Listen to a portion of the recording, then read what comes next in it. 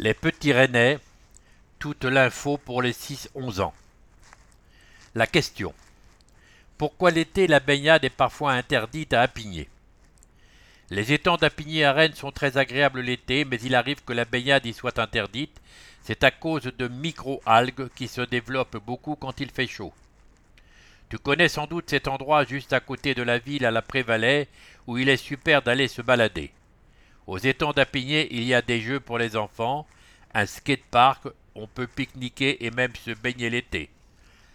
Mais malheureusement, la baignade est parfois interdite. C'est à cause de micro-algues bleu-vert qu'on appelle des cyanobactéries. C'est normal qu'elles soient là, elles sont présentes toute l'année dans l'eau et existent depuis la nuit des temps, bien avant l'apparition des dinosaures et des êtres humains.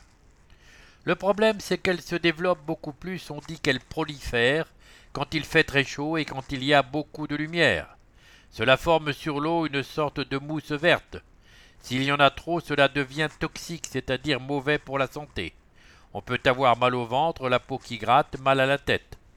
Pour éviter cela, l'eau est analysée très régulièrement et dès qu'il y a un problème, on interdit la baignade. C'est quoi les cyanobactéries? Les cyanobactéries sont des êtres vivants microscopiques formés d'une seule ou de quelques cellules. Il en existe plus de 7000 espèces. On les trouve sur tous les continents et elles jouent un rôle essentiel dans l'équilibre écologique des milieux aquatiques. Elles se développent naturellement dans les eaux douces, peu profondes et riches en nutriments. Mais elles peuvent proliférer de façon soudaine lorsque les conditions de température et d'ensoleillement leur sont favorables. C'est la vie. Les cyanobactéries se nourrissent par photosynthèse. Comme les plantes, elles contiennent des pigments bleus ou verts qui leur permettent de capter la lumière du soleil pour consommer du dioxyde de carbone et rejeter de l'oxygène. On pense que ce sont des cyanobactéries qui ont créé l'oxygène de l'air il y a plusieurs milliards d'années et qu'elles ont contribué à l'expansion des êtres vivants sur la Terre. Ne sois pas donc trop fâché si tu ne peux pas te baigner, car on peut dire que c'est un peu grâce à elles si tu existes. Apigné, c'est cool.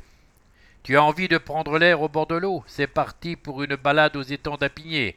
C'est un grand espace naturel avec une plage aménagée et une baignade surveillée l'été. Il y a même des brumisateurs qui vaporisent de l'eau. Trop bien quand il fait très chaud.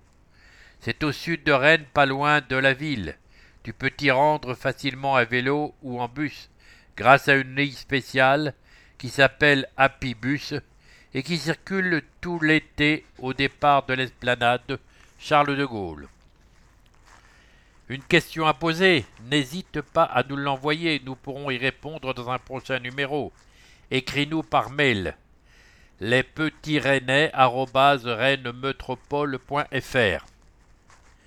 Prairie Saint-Martin, on va à la chasse aux papillons. Samedi 11 juin, toute la journée. Viens découvrir les Prairies Saint-Martin, un immense espace naturel à côté du centre-ville de Rennes. Il y aura des balades pour découvrir les plantes et les arbres, les insectes, les papillons et même les chauves-souris. Tu pourras faire des expériences scientifiques, peindre sur du bois, profiter des grands jeux et après tout cela, déguster une bonne crêpe. Des squelettes, place de la mairie. Tu as peut-être vu passer l'information. Des squelettes viennent d'être découverts sous la place de la mairie lors de fouilles archéologiques.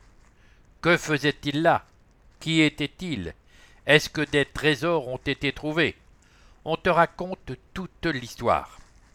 Texte Jeanne Denis, photo Arnaud Loubry.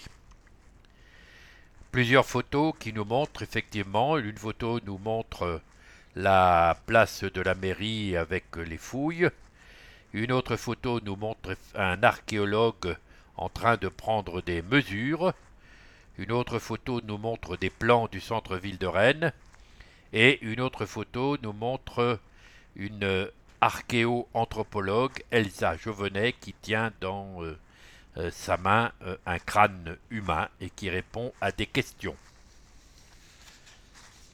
13 squelettes ont été découverts sur la place de la mairie en janvier dernier. 5 sépultures, une sépulture est le lieu où une personne est enterrée, ont été trouvées dans la partie haute de la place et 8 autres dans la partie basse. Ces personnes vivaient au Moyen-Âge, mais il faut étudier leur squelette pour préciser le siècle, car le Moyen-Âge s'étend du 5e au 15e siècle. Environ 1000 ans donc. Ils ne vivaient sûrement pas tous à la même époque. Pourquoi des fouilles? Il existe deux types d'archéologie. L'archéologie programmée a lieu sur des sites archéologiques connus et peut durer des années. L'archéologie préventive a lieu avant que des travaux soient lancés. Avant de construire un immeuble par exemple, les archéologues peuvent venir fouiller le terrain pour voir s'ils trouvent des choses intéressantes. Bien sûr, il n'y aura pas d'immeuble sur la place de la mairie. Des fouilles ont eu lieu car 18 arbres doivent être plantés. Ça a changé. Jusqu'au Moyen-Âge, une église se trouvait sur la place de la mairie. Les squelettes découverts avaient donc dû être enterrés dans le cimetière de l'église. Pas d'or ni de pierres précieuses sous la place de la mairie, mais les archéologues ont trouvé des traces d'anciennes constructions et même des traces du grand incendie qui avait détruit Rennes en 1720. Des découvertes qui sont très importantes pour bien connaître l'évolution de la ville. Beaucoup de vestiges à Rennes. À l'époque romaine puis au Moyen-Âge, Rennes n'était pas aussi grande qu'aujourd'hui et se limitait quasiment au centre-ville actuel. On enterrait les morts dans des cimetières en bordure de la ville. Rennes s'est ensuite développée, mais le centre-ville n'a pas beaucoup bougé. Et les places, comme celle de la mairie ou la place Sainte-Anne, n'ont pas été construites. Les vestiges ont donc été préservés. Résultat, il n'est pas rare de trouver beaucoup de choses, que ce soit des squelettes, des objets ou d'anciens monuments, lors d'opérations de fouilles à Rennes. Parole d'expert, donc sous la photo de Madame Elsa Jovenet qui tient dans sa main un crâne humain.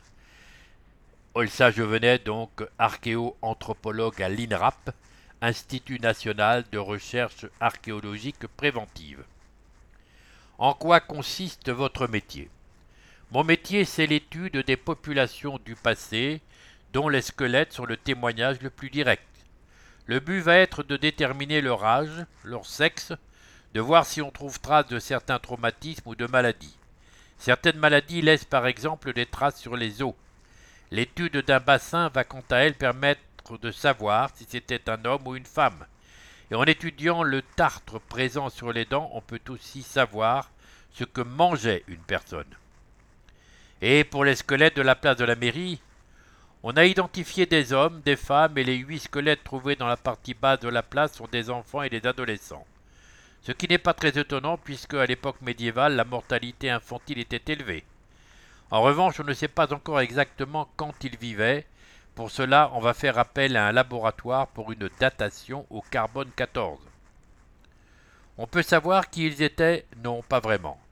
Vu l'endroit où ils étaient enterrés, il s'agissait sûrement de monsieur et madame tout le monde, mais on peut avoir une idée plus précise des modes de vie quand on a beaucoup de squelettes à étudier. Au couvent des Jacobins, par exemple, il y en avait des centaines. On a pu déterminer ceux qui étaient plutôt de la noblesse, du clergé, de la bourgeoisie. Le sais-tu? Quand on trouve un squelette, on peut savoir à quelle époque il vivait grâce à une datation au carbone 14. Comment ça marche? Il y a du carbone 12 et du carbone 14 dans tous les organismes vivants. À la mort de l'organisme, le carbone 12 reste stable, mais le carbone 14 diminue de moitié tous les 5730 ans. En comparant les taux de carbone 12 et 14, on peut donc dire si la personne vivait il y a 300, 1000 ou 10 000 ans, et même jusqu'à 50 000 ans. À vos crayons. Colorie ta ville. Un grand dessin qui représente une maison à pans de bois bien connue au 22 rue du Chapitre et qu'il s'agit de colorier. Jeu concours. Tu es archéologue et tu viens de découvrir quelque chose d'extraordinaire. Envoie-nous ton dessin à Les Petits Rennais, Hôtel de Rennes Métropole, 4 avenue Henri Fréville, CS 93 111, 35 031 Rennes CEDEX, ou par mail lespetitsrennais@rennesmetropole.fr. Bravo! Rigolos ou effrayants, vos monstres nous ont beaucoup plu. Merci à tous pour vos superbes dessins et bravo aux gagnants. Léonie et Alicia. Une dédicace spéciale aux tout petits, Anaé, Com, Mélodie. Tous nos jeunes artistes recevront un coloriage.